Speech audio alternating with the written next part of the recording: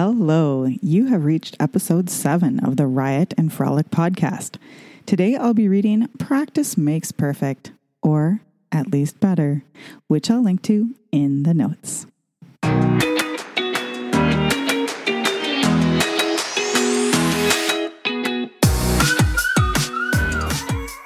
Hi guys, welcome to Riot and Frolic, a mostly ballroom dance podcast, in which I'll read dance-tastic posts from my blog, complete with the volume, emphasis, unintended sidebars, and accidental life lessons you'd expect.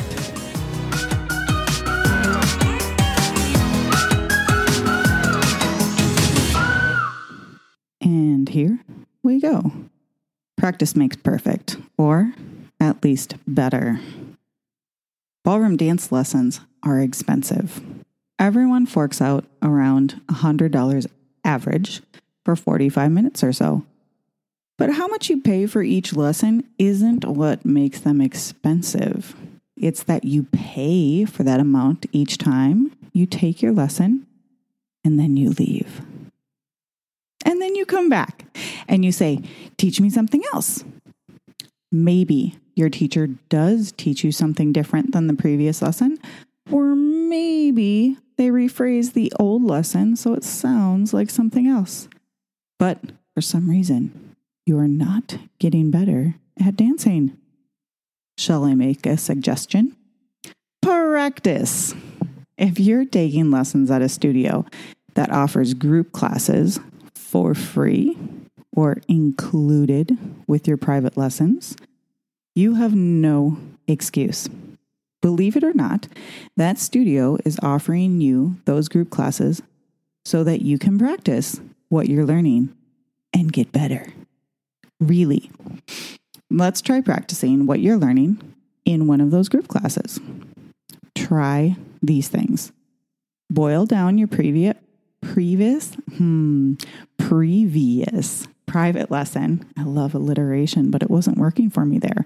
To one technique: posture, frame, timing, getting your weight on one foot or the other, whatever. Go to that group class, use that pattern or dance that they're teaching, and work on that one thing. Like along with the thing that the instructor is telling you, but have that one conscious plan in your head. Number 2, go to an easier class. Are you working on bronze figures? Take a beginning class and then do what I just said, using your boiled down private lesson to one technique. And number 3, pretend that everything the instructor points out is meant for you. You bad dancer, you. Check out your footwork, evaluate. Oh man, talking is hard. Evaluate your leading and following, or following. Stand up, don't look at the ground, etc. It's all pointed at you. Shape up, you. What about if you're going out dancing, like social dancing somewhere? There's also great ways to practice what you're learning out on the town. Number 1, patterns. Duh. Got some new moves you're dying to try? Having your instructor prompt you on what to do when, and then having your instructor count them out for you, isn't really dancing. It's great, but sorry, you got to take your show on the road and see what actually works. So I always tell my guy students that they are the choreographers, my leads, that they're the choreographers. So you have to choose what moves go where and when, and then proceed to do those things. Sometimes it'll come automatically, like one move just feels right after another move, but choosing how to put those all together is a thing that you have to practice so it feels good for everybody. Number 2, dance with a newbie. It is a thrill for the non-dancer and great practice for you. Don't do anything crazy. Do the basic. You might have to teach them the basic. Rotate that basic. Smile. And try one other easy step. Men, if you couldn't lead a new lady, you need some work. Ladies, if you couldn't teach a guy the basic step, you need some work. Number 3, floor craft. Sometimes I use this word and don't explain it, which is my least favorite teaching technique of my own. But floor craft is how you get around a floor going counterclockwise if you're doing a traveling dance and not run into people or not make people nervous. Those things kind of go hand in hand. You spend a lot of time learning patterns and frame, but do you know how to use it when you need it? If you're always running into others, it's not them, it's you.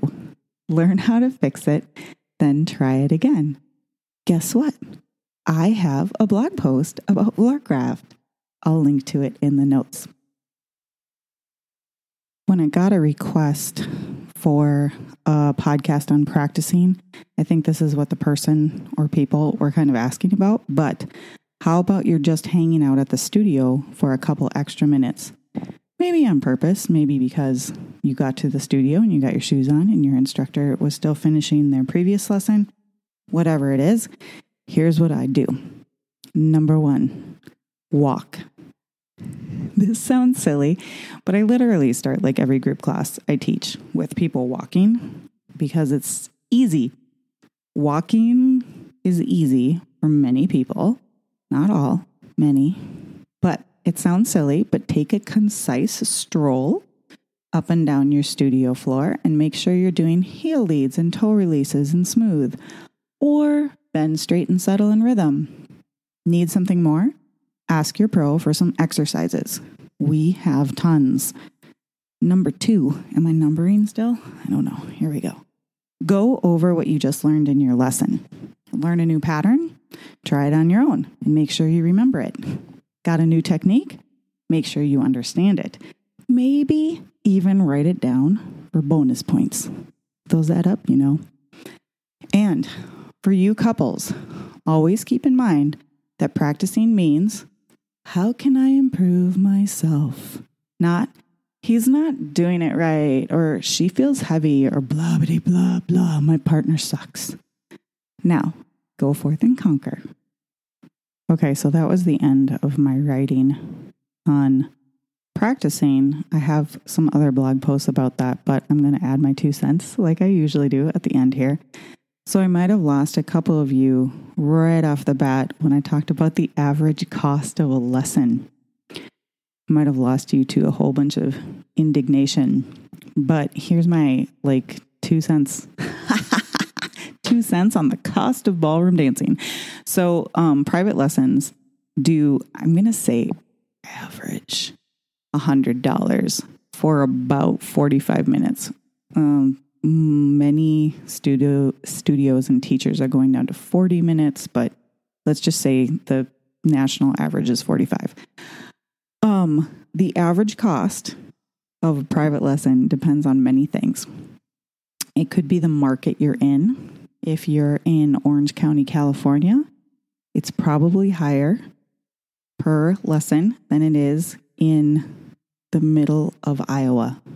There's some lovely dance teachers in Iowa, let me tell you, but their costs are a lot different than Orange County, California. So there's one thing. The other thing that plays a lot into the cost of a private lesson could be the viability of your teacher or your studio.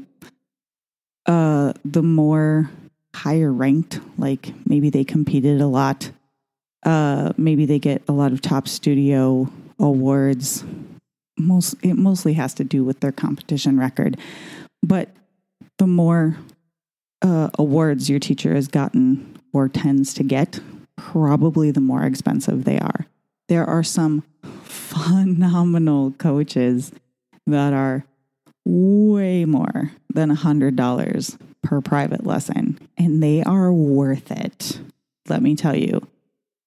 I'm not going to go into independent versus franchise studios because I know really good ones of both branches, but that plays into the cost of a private lesson as well. So if you're at a franchise studio, they just have a whole different pricing structure. If you're at an independent studio, they have a whole different pricing structure. If you're taking lessons from an independent instructor who isn't affiliated with a studio, they have a whole different pricing structure just because of like overhead, right? Right. Okay. So there's my 2 cents on the cost of ballroom dancing. Next, back to practicing. So if you're like, what should I practice? Like, my kind of vague suggestions are great. I also have the toothbrush exercises, which are on YouTube now. YouTube weirds me out, guys, but I'm on YouTube. I'll link to those in the notes as well. They're like toothbrush exercises I've gotten from all sorts of coaches, and I've developed a couple of my own, but they're literally things that you could do mostly as you're brushing your teeth or you're like waiting somewhere for a minute or two. So they're nothing grand. And a lot of them are kind of subtle, but they're good exercises for learning how to isolate or just practice certain movements that don't always come naturally to people. Somebody has also referred to them as microwave exercises, which, you know, like you're waiting for your coffee to warm up or whatever. I don't have a microwave, so it's not a thing that I do, but I definitely have a toothbrush. I promise. So little exercises like that are great. You can find many on the internet, like the YouTubes, as I was just mentioning. Anyways, ask your instructor if you need something more specific. If you're working on certain moves or techniques or whatever, and you're like, I just don't know, I want to practice this more and get my money's worth, but I don't know how. Any instructor that is worth your time will have exercises, like little things that you can do or bigger things that you can do. Some people have like structures where they're like, here's what you do with 15 minutes of your time to make it worth your while. And either they've come upon those because they've been taught that through their professional training or because they've developed them over their years of teaching. So if you're ever at a loss for how to practice or what to practice, please ask your professional dance instructor. My friend Beth, oh gosh, I would love it if Beth was listening to this. My friend Beth used to write an amazing ballroom dance blog, and it had a clever name, and of course I'm not going to remember it right now, but she would always say, refer to your professional dance instructor, because a lot of times when we learn how to dance, you can get really great videos and you can go on the internet and you can learn some things, or you can pick up like a manual or whatever. But a lot of times it takes somebody telling you exactly what it means or how to do it to make it work.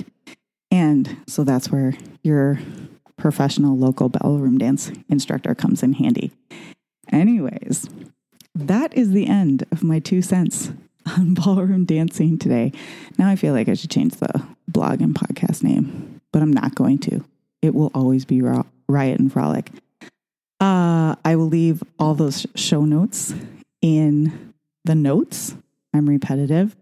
And if you have any questions, send them along to me. Thanks for listening and have a great week.